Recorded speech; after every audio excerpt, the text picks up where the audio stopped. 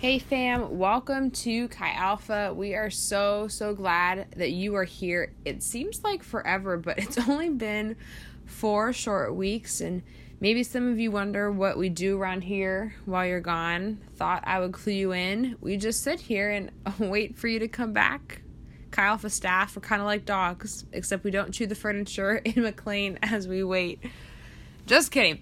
We do a little more than waiting around, but I say all that to say we miss you guys tons when you're not here. Over break, we prayed a lot for you guys in this new semester ahead because we really believe that God is going to continue to show up in our lives in a big way. So tonight, before I jump into what God has in store for us, I'm going to do the most important thing that we can, which is pray. So Heavenly Father, we just thank you so much for this night. I thank you just for an awesome break that we just had. God, we are so excited for a new semester. God, you're a God that likes to do new things in our lives. So we come to you expectant and ready for what you have for us this semester as we continue just to grow in relationship with you, as we continue just to draw closer to you. God, we trust that you're going to meet us there and that you're going to continue to reveal yourself to us in new ways. God, we love you so much. In Jesus' name, amen. I also needed to pray because I'm about to show you some embarrassing moments of my life. I assure you that there haven't been any since. I basically stopped being embarrassing. Just kidding. If any of you know me well, you know that I'm totally kidding. My life is really one story after another that somehow always just fits into my sermons. So God will use it for good. Amen.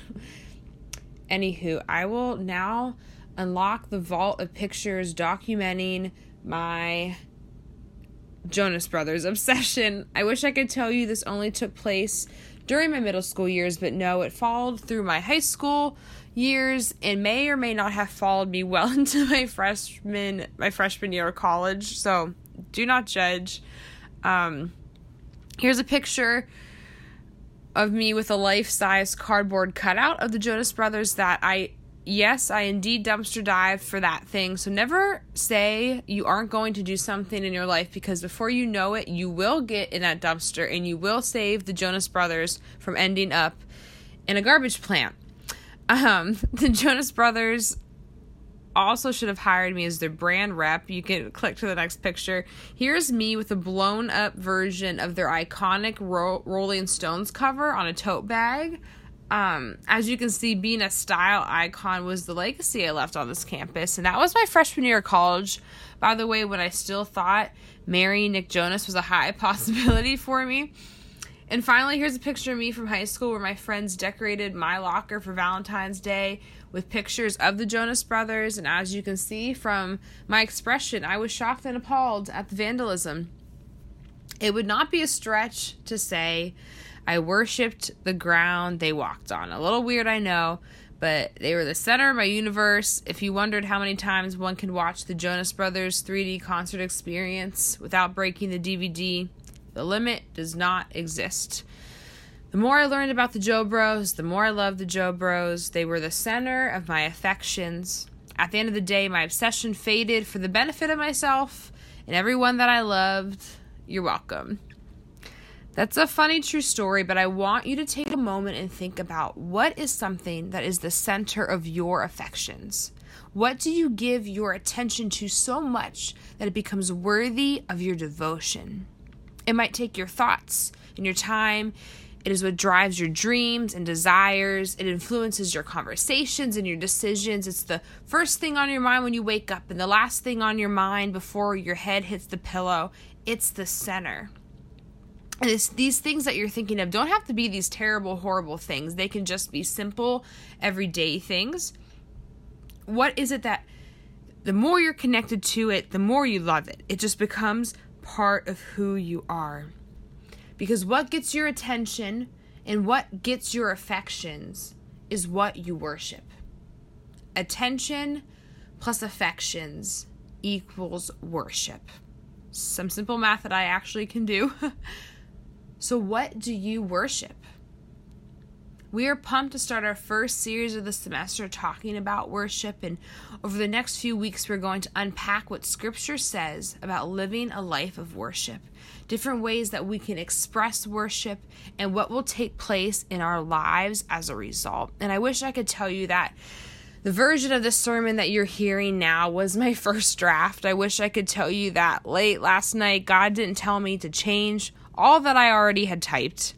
And I was like, Jesus, hi, it's midnight and I am confusion about why you want me to change what I have. Jesus, explain. That's the only time you'll ever hear me quote Vine in a sermon, so take it in. But I know that God wants to share something tonight that is so important, so foundational for our lives. And his words tonight are the highlight, not mine. And I am in such awe because this shows that God still wants to speak to us today, that he is real and alive and active and relevant. He wants to be close and personal with us, not to be somebody who is distant, up in the sky. He's not someone that I'll get back to you in 3 to 5 business days. He wants to speak to you. He wants to speak to me right now. And if you don't believe this, or you aren't sure about this whole God thing yet, that's okay. All I ask is you just listen and give what God wants to speak tonight a chance. Because what God wants to speak to us tonight, if we're willing to listen to what he has to say, can literally change the course of our entire semester. I would be even bold to say it will change the course of our entire lives. And it is this realization that God is the only one worthy of our worship. God is the only one worthy of our worship. Our hearts were made for worship, and because of that, we are going to worship something. What we worship, we treasure, and what we treasure, we worship. And the hunger of our hearts longs to be satisfied through worship, but the question is, what are we feeding it? And is it worth it? When we can honestly answer these questions, God can then show us how to live our lives in worship solely for him. And worship is not just a church term, though I feel like that is what we most connected to. And worship is not a place. Worship is not just found in a building on a Sunday or found here in this room on a Thursday. Worship is more than singing. It's more than the emotions that we might feel during a song. It's more than closing our eyes or lifting our hands. And yes, all those are forms of worship that Bree is going to share with us next week. But when we boil it down, worship is an attitude of the heart. It's nothing that we have to manufacture because it's just a natural outflow of what we are feeding our hearts. And for the purpose of tonight, I'm going to define worship as this: making someone or something the center of our lives, trusting that it will satisfy the deepest longings of our souls. It's making someone or something the center of our lives, trusting that it will satisfy the deepest longings of our souls. It's saying, I show my allegiance, my loyalty to this, whatever this is, because I see it as worthy as being the center of my life. What we worship has our hearts. What we worship directs our lives. What we worship becomes our treasure. And when you treasure something, what do? You hold it tightly because it is something of great value to you. When you treasure something, you esteem it. You place it higher than anything else in your life. And you will continually feed your treasure. What we worship becomes our treasure. And earlier we heard our friends Mike and Shaddai and TJ share personal stories of different things in their life that they worshiped that became their treasure. We heard Mike talk about how money and status was just the object of his affections. We heard from Shaddai that the opinions of others were just the foundation of her life. And we heard from TJ that how his life kind of revolved around just having relationships and how that became almost an idol for him that he worshiped. And Scripture talks about what happens when we treasure something in our lives more than anything else. In Matthew 6:21, it tells us, "For where your treasure is, your heart will also be." For where your treasure is, your heart will also be. So worship is not just about making things the center of our lives, but it's also about making things the center of our hearts, the center of our emotions. And worship has to do more with the heart than any other part of who we are. God designed our hearts to be the core that determines what we will worship. Because when something is in our heart, it's a part of us. Our hearts determine the why behind all of our actions and the how we carry those out. Every part of who we are flows from right here.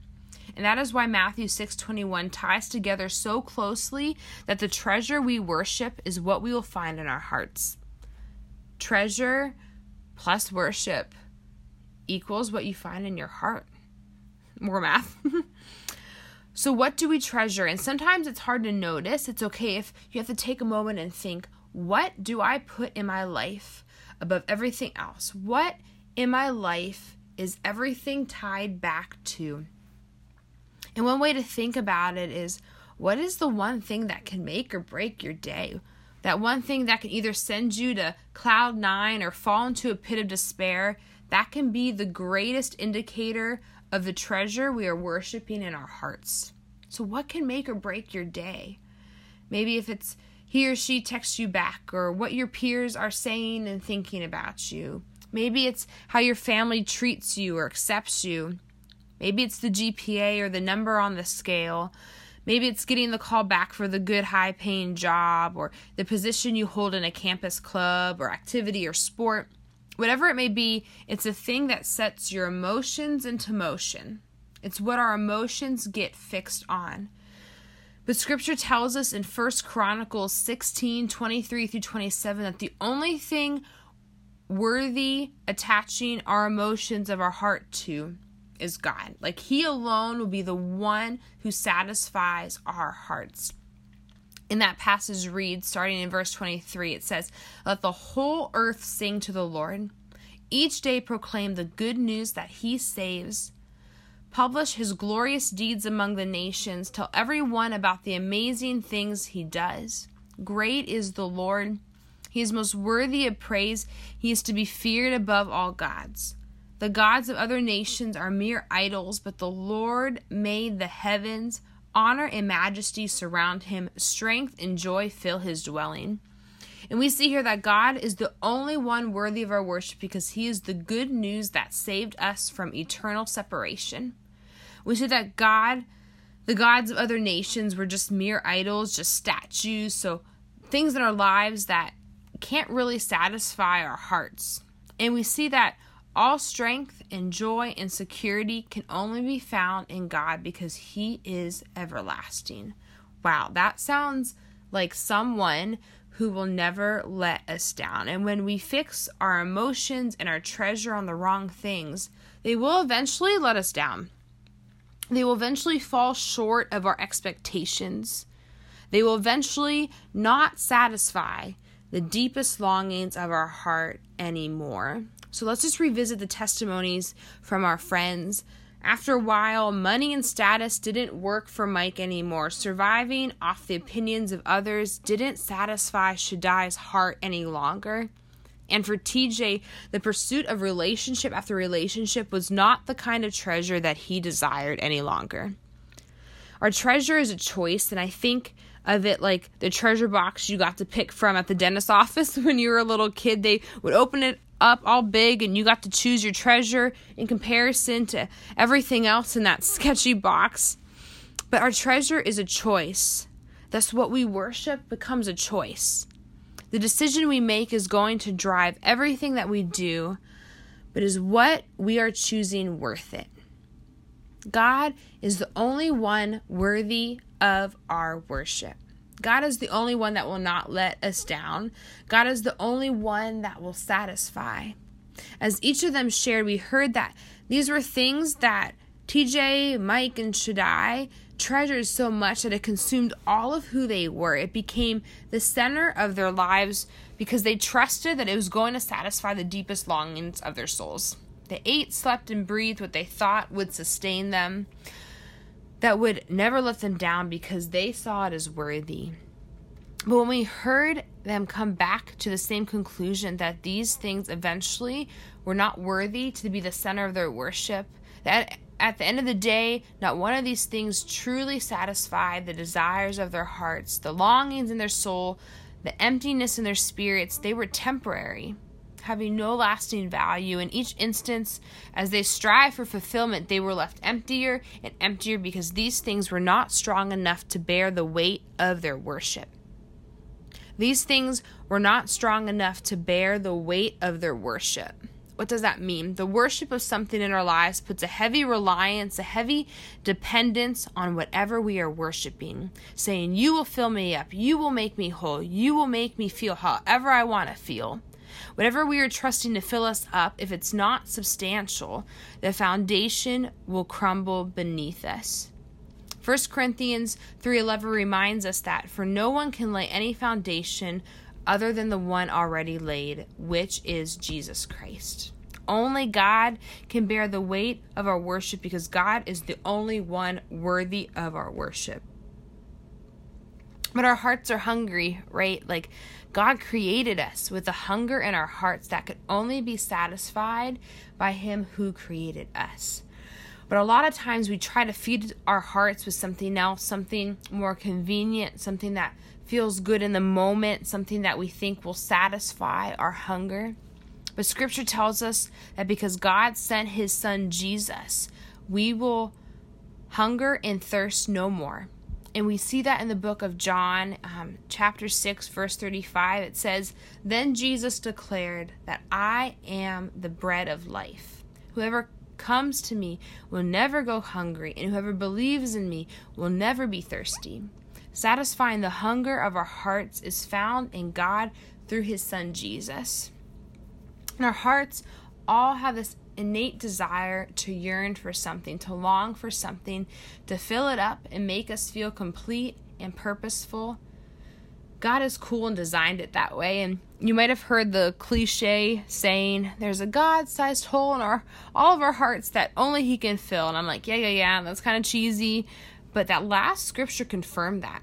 God designed our hearts to be hungry for Him, to know more of Him, to desire all that He can be in our lives. And when we don't fill ourselves with God, when we aren't hungry for God, we are ultimately going to be hungry for something else.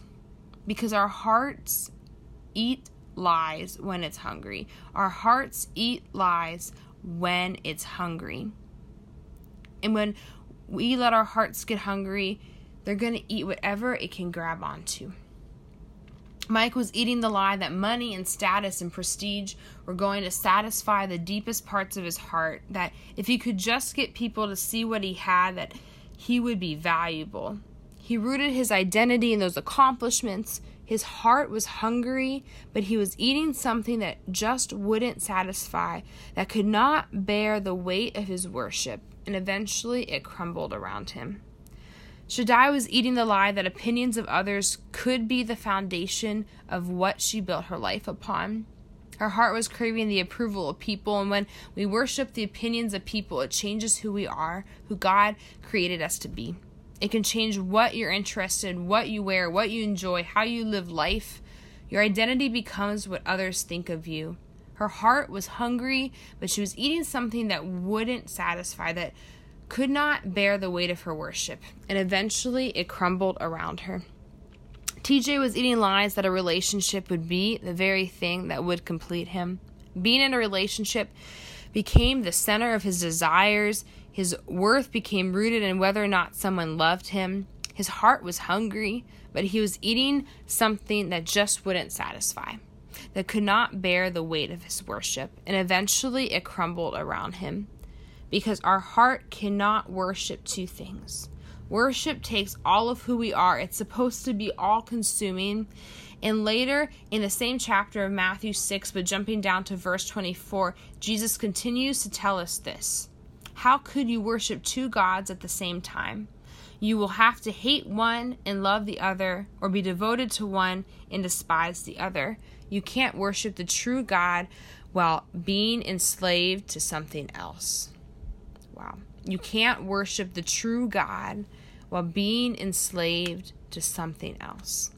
You can't worship both God and something else, because God is the only one worthy of our worship. How often do we do that, trying to love two things with all of our hearts, that Scripture tells us that it will be impossible? We can't worship two things at once. Our hearts cannot have two treasures, because loving one will cause you to discard the other. It comes down to a choice. And earlier I talked about choice, and now that you know that your heart is going to try to find satisfaction in other things, that the treasure of our heart, if it's not God, is eventually going to let us down. It's going to hurt us. And the things in this life that we worship that's not God can cause us great pain in our hearts. So I want to present that choice to us tonight. God wants to show you that making Him the treasure of your heart, your worship, your affections, and attention can radically change your whole semester. And it can radically change your whole life. I want to take a minute to show you why our worship should be fixed on God. And we need to understand why God is worthy of our worship. So every other week in this series can mean that much more in our lives. Our heart of worship to God must stem from a correct view of God. I'm going to say that again. Our heart of worship to God must stem from a correct view of God. Because if we don't have a correct view of God, then how will we know that He is worthy of our worship? The famous theologian A.W. Tozer in ODG, an old dead guy, writes in his book, The Knowledge of the Holy, if we were able to extract from any man a complete answer to this question, what comes into your mind when you think about God, we might predict with certainty the spiritual future of that man. What comes to mind when you think about God will determine if you think He is solely worthy of your worship. Tozer continues to write in this book that God has qualities that make Him worthy above anything else. He is holy, self-existent, self-sufficient, eternal, limitless, divine, wise, unlimited in power, present everywhere, faithful, good, just, merciful, full of grace, love, and sovereign. 1 Chronicles 16:28-36 tells us, ascribe to the Lord all you families of nations. Ascribe to the Lord glory and strength. Ascribe to the Lord the glory due His name. Bring an offering and come before Him. Worship the Lord in the splendor of His holiness. Tremble before Him, all the earth. The world is firmly established. It cannot be moved. Let the heavens rejoice. Let the earth be glad. Let them say among the nations, the Lord reigns. Let the sea resound and all that is in it. Let the fields be jubilant and everything in them. Let the trees of the forest sing. Let them sing for joy before the Lord. For He comes to judge the earth. Give thanks to the Lord, for He is good. His love endures forever. Cry out, save us, God our Father. Gather us and deliver us from the nations, that we may give thanks to your holy name and glory in your praise. Praise be to the Lord, the God of Israel, from everlasting to everlasting. And all the people said, Amen, and praised the Lord. We see here that God is worthy of our worship because He is in every created thing. The world He firmly established, it could not be moved, that passage said. God is worthy of worship simply because everything is His and He is in everything. All of creation, from nature to you and me, we were made for His purposes. This is why God is the only one worthy of our worship. We see also in that passage that God is good and that His love endures forever. God sent His Son, Jesus, to die on the cross for our sins, freeing us from death forevermore. It was something that we could never achieve on our own. That is why God is the only one worthy of our worship. And finally, from that passage, we see that God saves us because He sees all the things that want to take up room in our hearts as treasure, and yet He still forgives us. It said, save us, God our Savior, gather us and deliver us from the nations. Only God, through Jesus, has the authority to forgive our sins. The things that we want to worship more in our lives than He. Even the things that we don't see, He forgives us. And that is why God is the only one worthy of our worship. So let tonight set the tone for your semester. What will you let be the focus of your worship? What will you let satisfy the longings of your heart? What might you have to move aside in your heart to let God be the greatest treasure that you find there? And for each of us in this room, that's going to look different, but it comes down to God asking us this. Are you willing to make space for me? Are you willing to make space for me?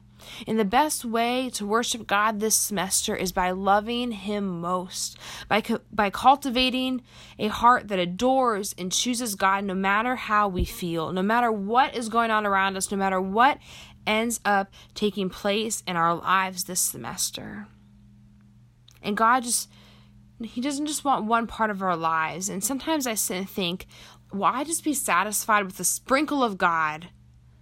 Or just the whole thing, all of Jesus, all of who He is. Because once we get a taste of Him in our heart, it's game over. Nothing is going to satisfy our hearts like God, because we're going to realize that He alone is worthy of our worship. And I always think of the scripture that says, taste and see that the Lord is good.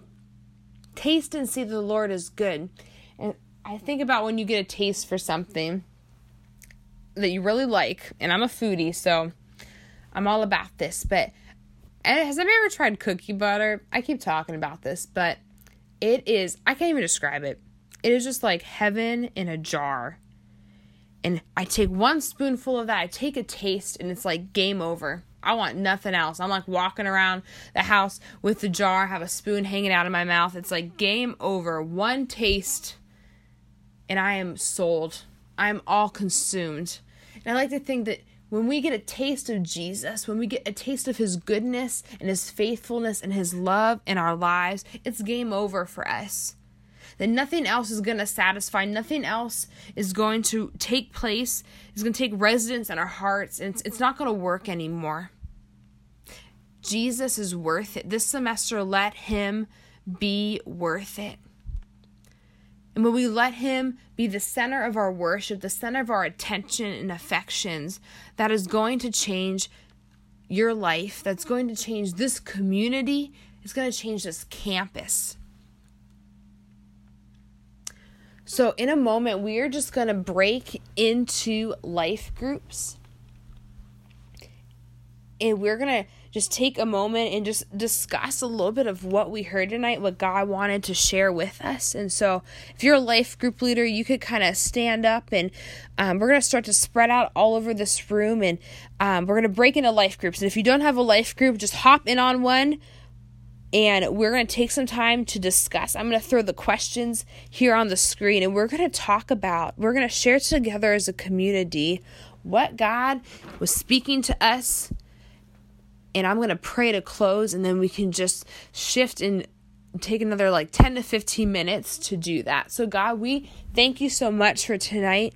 God, we thank You so much for who You are.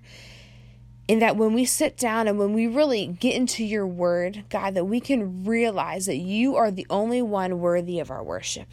And that there are going to be things in our lives that are going to want to take the throne of our hearts. They're going to want to sit there and be the thing that consumes our lives, God. But I thank You so much that You love us and You pursue us, that when we get a taste of You, when we get to taste and see that You are good, it is game over.